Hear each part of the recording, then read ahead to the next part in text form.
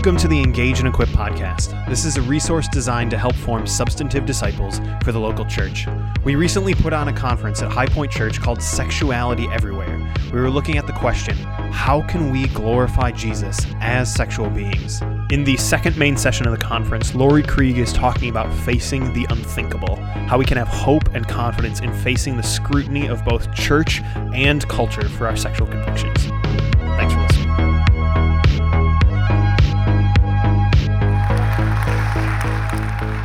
Thank you. I am so excited to be here with you guys. I'm really proud of you, actually, because you are diving into this sexuality conversation and you're doing it with grace and intentionality and love and oodles of prayer. I've been getting emails like, how can we be praying for you? And I'm like, I really need it. Thank you. I know you're actually going to do it. So I keep sharing honest things that we need prayer for. So thank you. And I've been praying, and I know the group has been praying for you all. And my big prayer every time I speak is, God, would you give me love for my audience? And so I just pray that as we continue this day, that we feel this kinship in the Spirit. But this morning, I'm talking about facing the unthinkable, hope and confidence when facing the scrutiny of church and culture for our sexual conviction. Real easy topic today, huh? But I think it's just going to go in the theme of what we're talking about throughout the day. And it's neat how God gives you joy for what you're called to do. And so I have a joy to do this calling, to talk about this today. But before we go there, we're going to do a little art critique. You thought you were at a sexuality conference. Nope, that's down the hall. This is called The Scream. Have you guys seen this picture before? Yeah? Edvard Munch. That's probably how you say it. Edvard, honey. This is your baby name, yeah? No? Okay. We're pregnant. We're third born. It's a boy, but probably not Edvard. When you look at this picture, I would love to hear, how does it make you feel? And then say the answers out loud. How does it make you feel? There's no wrong answer, class. Sad, furious, somebody say? Yeah. Weepy, lost. Yeah. Scared. Okay, you all can buy journals at the Hole in My Heart spot. You can just go ahead and journal your feelings out. No, but some of those things that you guys listed are some of the ways that I felt when I first realized that I was screaming. I hope I didn't really look like that. Maybe some mornings. But I felt that way, that furious, that sad, that lost, that wanting to weep and journal it out. I was meeting a friend for coffee, and I had recently broken up with my girlfriend, and then after that I broke up with my boyfriend, and I was like, I don't know what that was about. I'm not even interested in guys. And I was severely depressed and anxious, and this friend said to me, Lori, you know what you're doing, right? No. Somehow you do? She said, you're screaming. I was like, what? I'm actually, when I'm not on a stage, believe it or not, I'm an introvert. But when I like to keep my pain and suffering right here, just shove it on down. I don't like to scream. But as she explained it more and more, I understood what she was saying. I was doing what I call our scream. When we wake up to the reality that this world is not Eden. It's not Eden. It's not the new heaven and the new earth. We're in this middle state. I'm broken. People are broken, and I am left needy and screaming, this world is not what it's supposed to be. And we're not wrong. It isn't. But we all do this. Everyone wakes up to the reality that this world is not Eden, and our responses might be different. For some of us, our scream might be actually very loud. Our reaction to sin, you're wrong, what you're doing isn't right, this is not the way it's supposed to be, we might say, or it's in this like grabbing, demanding, consuming response. Or for some of us, maybe it is quieter. We like to keep that suffering nice and tight. And we respond with what one psychologist has called frozen rage. That's how he defines depression. And we feel this anxiety inside, and we look for ways to distract ourselves from the pain that we really see around us.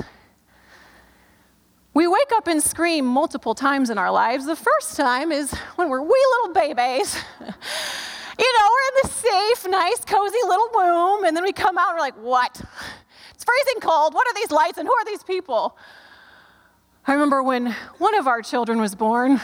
I won't name which one. You have a 50-50 chance. But my first thought about her was, she's mad.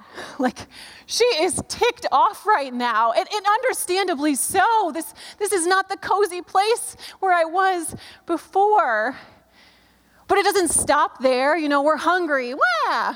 We're tired. Wah! Our sister takes her stuff. Wah! Our parents say, stop licking the stairs. Wah! I have no experience with that one last week. But early on, we hear a lot of comforting, shushing sounds. It's okay, mommy's here. And we need that. We need to be able to learn how to regulate our emotions. We cannot be throwing these adult toddler tantrums. Although you might be thinking of someone who does that. Hopefully they're not in this room sitting next to you.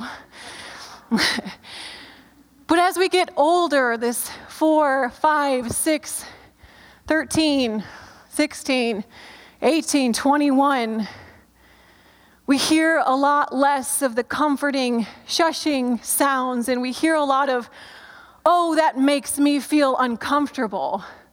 Why don't you just shut that down? It comes often in the form of, you are okay.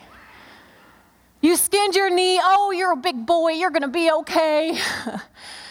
Oh, they're bullying you at school. Oh, well, everyone deals with that. It's going to be okay.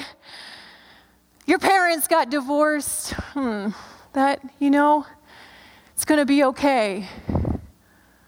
You faced some sexual assault. Well, God works everything together for the good, so it'll be okay. It's as if maybe if we say it enough times, we'll go back to Eden. Or maybe we'll fast forward to the new heaven and the new earth. Oh, you feel really different from everyone else around you.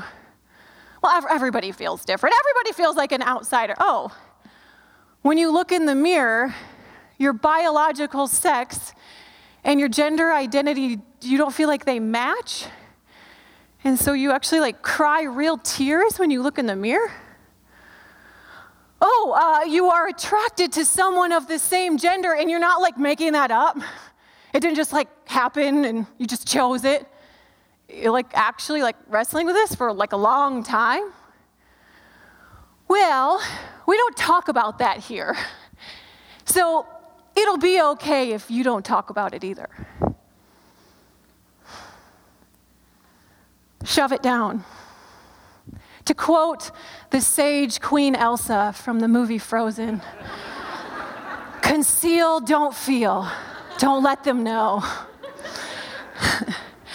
But the more we do this shoving it down, the more it calcifies into this frozen rage, or it electrifies out into actual rage and into unhealthy coping mechanisms. We scream. I've wrestled with this. I still do. I tried to tell myself that it was okay when really it wasn't. Specifically, I'm a part of the 4, 7, 10% of you who experience attractions toward the same gender. I felt different, and I wanted to scream. God, you made me like this, and yet you're keeping me from what I want? With my girlfriend, I didn't feel so different. I felt loved.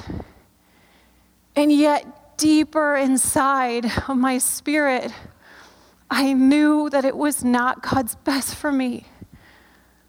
My desires of my flesh and the Spirit of the living God inside of me were at war. It was like Galatians 5. The sinful nature wants to do evil, which is just the opposite of what the Spirit wants. And the Spirit gives us desires that are the opposite of what the sinful nature, or of what the sinful nature desires. And these two forces are constantly fighting each other. So you are not free to carry out your good intentions.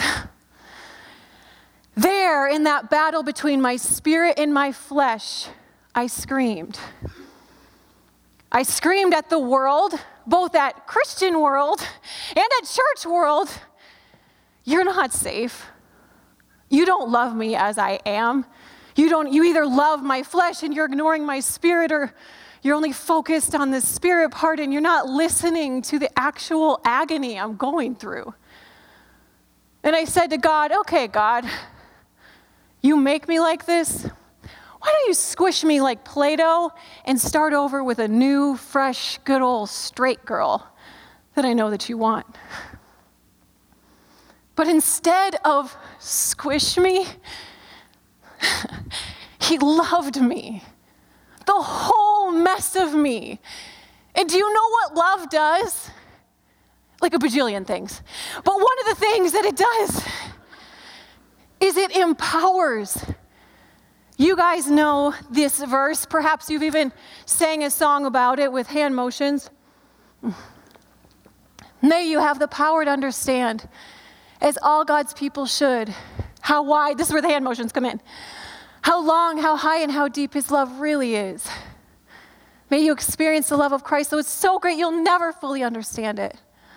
Then you'll be filled with the fullness of life and power. What? Love empowers? And power that comes from God. God's love empowered me not to become straight. His love empowered me to die to myself. His love empowered me to daily surrender my version of broken sexuality to the lordship of Christ, just as you are all called to do every day. But here I am, married to a dude, wave Matt, and I'm pregnant. This is not a result of eating too much Valentine candy. Although the care package, the Welcome to Wisconsin care package had like some really good stuff in it, so I don't know, might have added a little more girth. But how did that work out? Like, here I am. I'm not saying God fixed it. Like, I still wrestle with these attractions. I have to daily die to my natural orientation, my natural predisposition, just as you all have to do. How does that work? Now, God could have said to me, after I had this like love wreckage of my soul, this love empowerment, he could have said, go, be single, and make disciples. But instead he said to Lori, the mode I want you to do the mission to make disciples is as a married person. Marriage or singleness, these are the modes we do the mission to make disciples. It's not elevated. Marriage is not ultimate. It's not better than. The only ultimate marriage is between Christ and the church. You can listen to our rant about that at the marriage workshop later. So God did not have my heart connect to the heart of all men. That's polygamy. He had my heart connect to the heart of one man.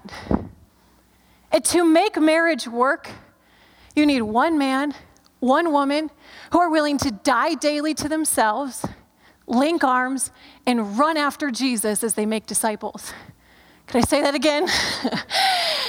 All you way to make marriage work is one man, one woman who are willing to die daily to themselves, link arms, and run after Jesus as they make disciples. So that's what we're doing. But 6 years into our marriage, I screamed again. Matt came forward with his secret 5-year pornography addiction, and I was laid out. I screamed at God, "You kidding me, God? I surrender to you, and this is how you repay me?" You can hear a lot of idolatry in that, but whatever. We'll just let me be in my mess. And I screamed at Matt, "Really? You are the one man that I trusted. And you're just like every other stereotype." But then God's crazy breakthrough, empowering love came through again. And his love empowered me to see my own stinking reflection. Laura, you think your sin is so much better than his? You literally struggle with lust toward women. What does he struggle with? Lust toward women. And so God's love both convicted me and empowered me to see that I am not some sort of better sinner. I am equally in need of the Savior's love and grace. And that love empowered me to offer it back to him. After that healing journey, we started this ministry. We didn't decide. God put in our hands this ministry to help equip the church to walk alongside those who are wrestling with issues related to sexuality. I know what you're thinking. You picked a really comfy job. Timely, easy, no pain, sure.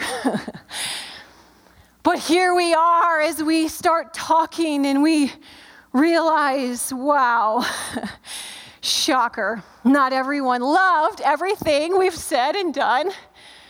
On the conservative side of the conversation, because we're super graceful and kind, we try and really love people right where they are. People would send us fiery Sodom and Gomorrah, you're going to burn in hell gifts.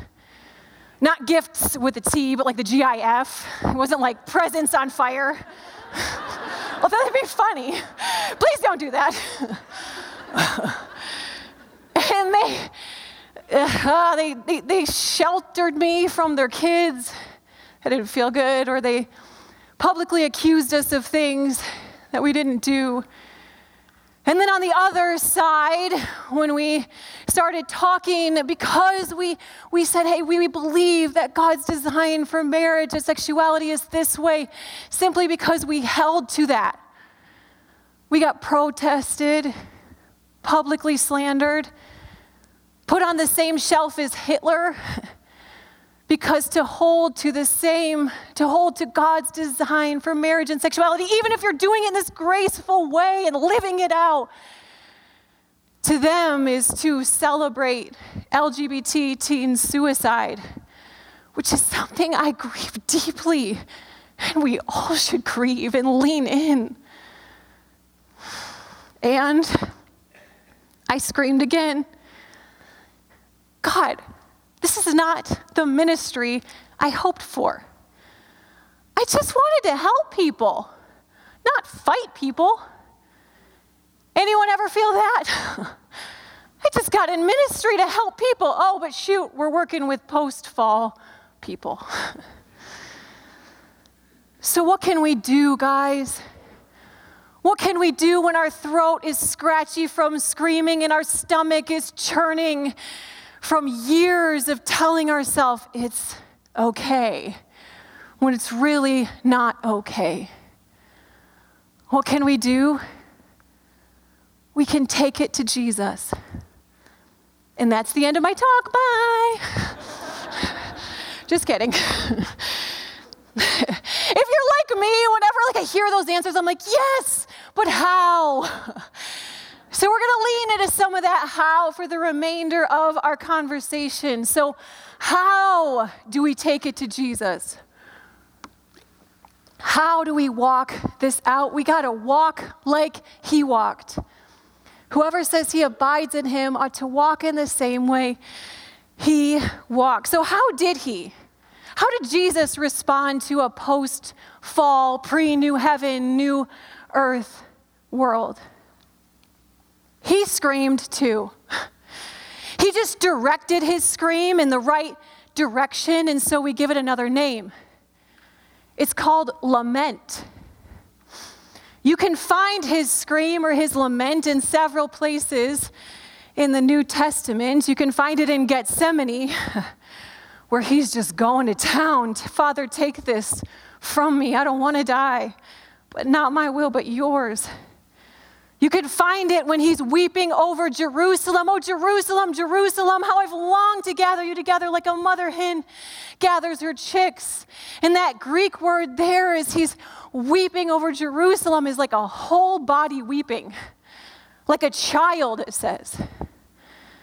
But one of my favorite places you can find Jesus screaming or lamenting is actually where you find the shortest verse in the Bible. It's an art critique and a Bible drill. What's the shortest verse? There you go. Jesus wept. You guys know the story. Jesus, his friend Lazarus is sick. He seemingly gets there too late to heal him. Lazarus dies. Jesus weeps. Jesus heals him. And there was much rejoicing. You got a little Monty Python throwback there. That was good, babe. The miracle of Lazarus being risen from the dead is amazing, but what stands out to me actually is the weeping. When Jesus saw her weeping and the Jews who had come along with her also, he was deeply moved in his spirit and troubled. We kind of picture Jesus like hipster, brutally weeping to himself as he's listening to some like semi-depressing, maybe Regina Spektor, yeah. But what is this deeply moved and troubled? Lori, I noticed you highlighted them in black. That must be important. Yes, they are. Thank you for noticing. Tim Keller, who I love, I got to work on my idolatry still. It's okay. But Tim Keller, he's an author and speaker, and he says that every translation of this passage, ancient and modern, are afraid of what the text says. They're afraid of it. Okay. How about theologian D.A. Carson? He said it's lexically inexcusable to reduce this to the emotional upset of empathy, grief, pain, or the like. Okay, guys, well then help us out. What's it mean? Troubled means to quake with rage. Deeply moved means to roar or snort with anger like a bull or a lion. What? My hipster Jesus imagery is just... So let's retranslate it. Come on, Tim, help us out. The best translation would be bellowing with anger, he came to the tomb.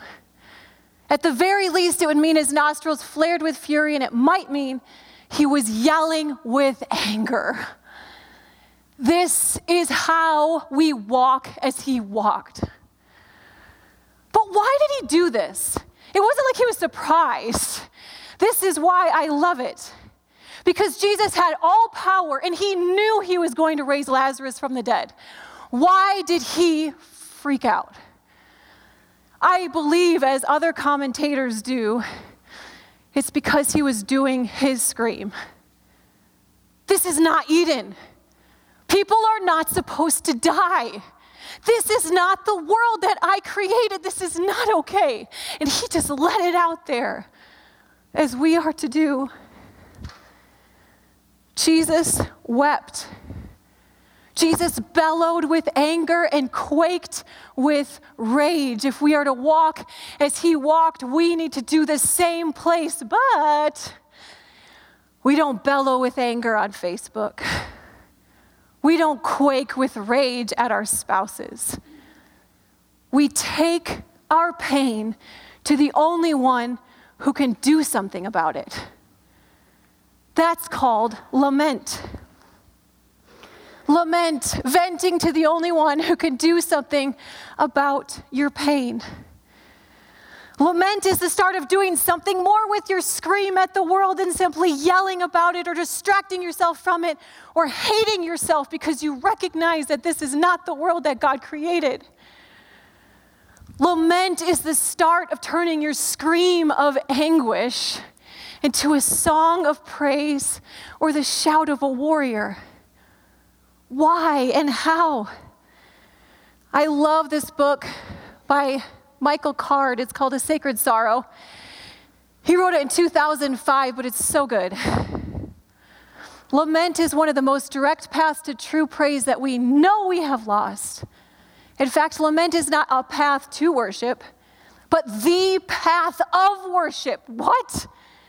It issues forth from the rubble of a once holy city. It can only come from the fragmented ruins of a once whole life. It can only echo from the wilderness. You all have experienced this. You have gotten to the bottom of a pit and you realize that you have nothing there. You have nothing to offer. Instead of looking up and see Jesus at the top of the pit looking down at you, you look over and you see he's sitting with you in that mess with his hand on your back, just weeping. And in that place, you sing, "It is well with my soul," truly for the first time. Jesus wasn't the only one to lament. Did you know that 44% of the Psalms are psalms of lament and imprecation, or a call for God's justice to come down on your enemies? All the gray ones, bottom right-hand corner, those are lament and imprecation. Here's how some of them sound.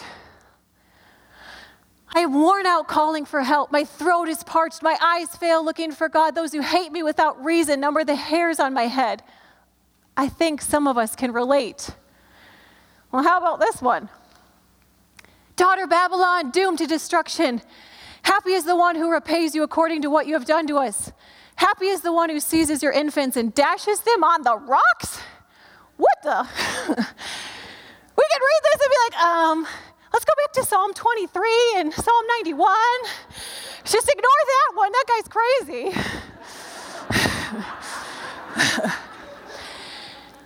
But how often have we secretly thought, I mean, if only that person wasn't in my life anymore.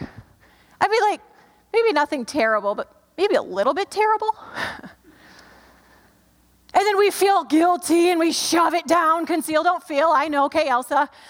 Or we get another friend and we tell them like just enough so they can get good and mad with us, right? But they can never get good and mad enough with us. It's kind of annoying. Is this author crazy, or are we not crazy to take all the secret thoughts in our minds and our hearts that God already knows and pour it out onto him? But how do we do it? How do I lament? This is an ongoing practice. How did I? When I was waking up to the reality of my own sexuality. How did I when Matt came forward with his secret pornography addiction?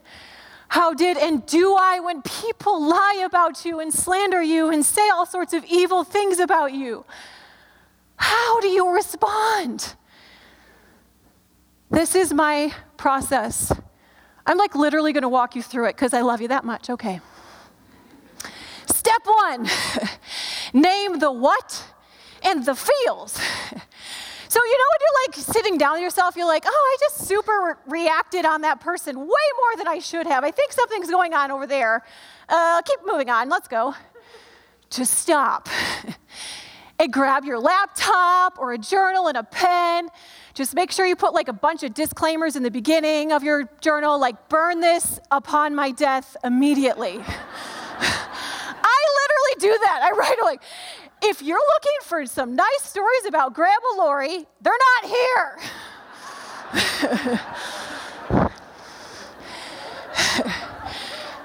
It's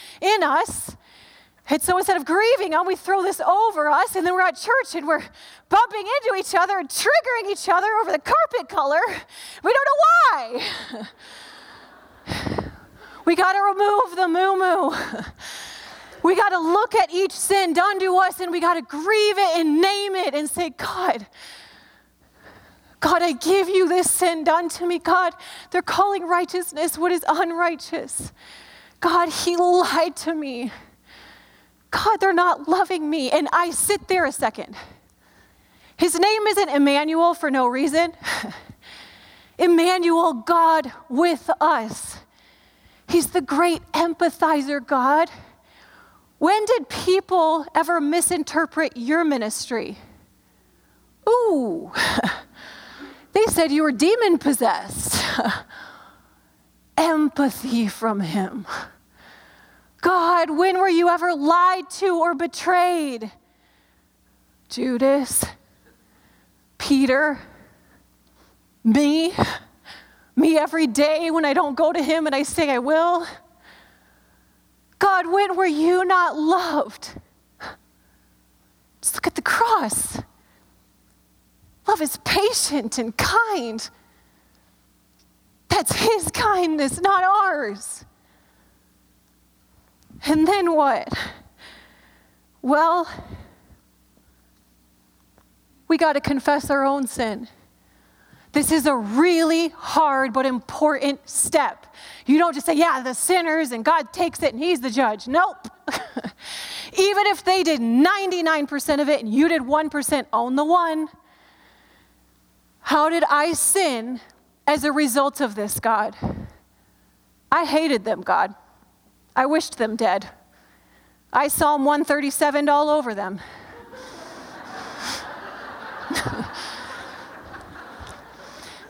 I talked trash about them, or in order to distract myself from all this, I looked at things I shouldn't have, or I hated myself, God. Your image bearer, do you ever confess that one? We feel kind of holy hating ourselves, don't we? You were made in God's image too. I'm sorry. And I envision Jesus taking my sin too and dying for it equally. And then I picture 3 days later him rising again. He's got scars, but so do I. But I see and I feel this, as far as the east is from the west, so far as he removed our transgressions from us. He is the judge of them and of me. If I was the judge, I would judge too harshly or too leniently. He is the only just judge. But this process removes the sting of bitterness. I don't have to scream anymore. I can sing. I could do a warrior cry. Which leads us to the last step. Surrender the results. I don't have to be reactive now to the daggers in me because they're gone. I can be responsive to Jesus. Before doing this whole lament, forgiveness, confession process, and the first one naming the what and the feels, I probably would have felt justified in doing some nice Christian meanness. I'll pray for you. And that's the face you have to do it. Or at least bringing it up in a prayer request. I really need prayer for blah, blah, blah, blah, blah, blah.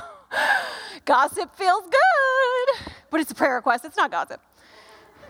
Or a nice passive-aggressive post about some people, but you hope they get it. But after doing this process, after the bitterness is gone, is I can surrender and say, God, I give this to you. Will you put back into my hands one or two things that you want me to do in response to this? And he does. Sometimes he just wants me to pray. Just pray for him, Lori. Sometimes this one's a harder one. Did you know that loving your enemies doesn't feel like Disney sprinkles sunshine all over you? Feels like your flesh is dying, because it is. Love that person you hated. Love your enemies. Do good to those who hate you. Pray for those who spitefully use you. The only way you can do that with not a hypocritical heart, it is my belief, is if you do this process. Pursue justice. Okay, Lord, I do want you to pursue some justice here in XYZ spot. Go on a stage and proclaim freedom for captives. Speak boldly with love and without bitterness. I have told close friends of mine, if you ever see me get on a stage and start talking about areas where I have not forgiven and confessed, pull me off the stage. We need to do that no matter if we're on a stage or if we're in one conversation with one person. You guys, we all scream. We all hit walls after walls where we wake up and we see that this world is not Eden and it is not yet the new heaven and new earth. But some of us have yet to do any of this upward grieving, and we get stuck here. We need to let our screams at the world turn to laments of prayer to God so that we can get here.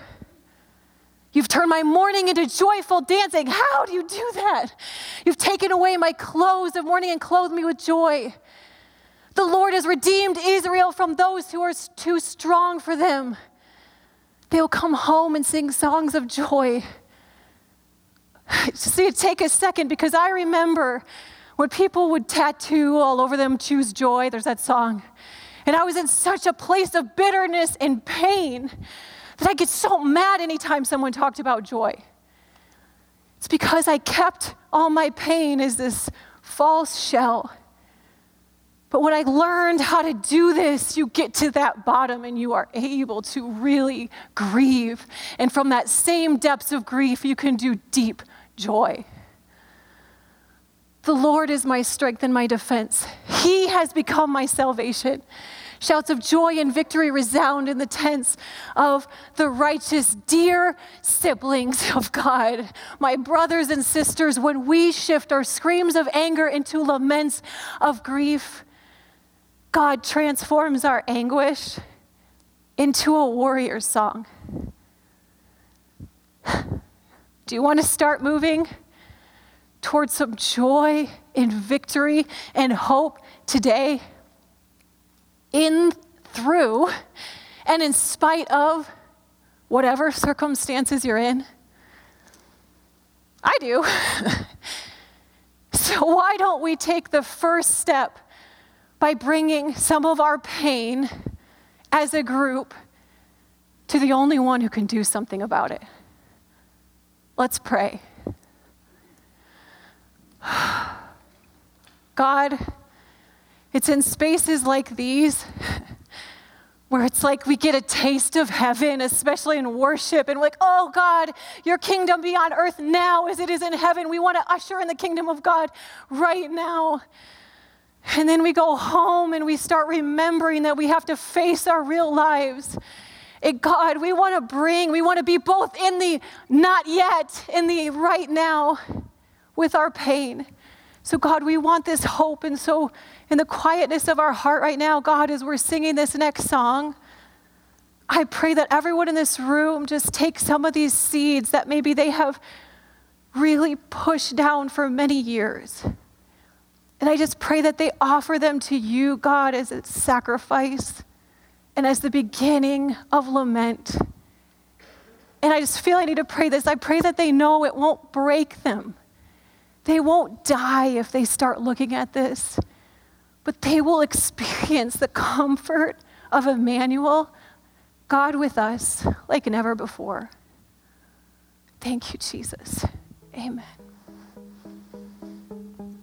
Thank you.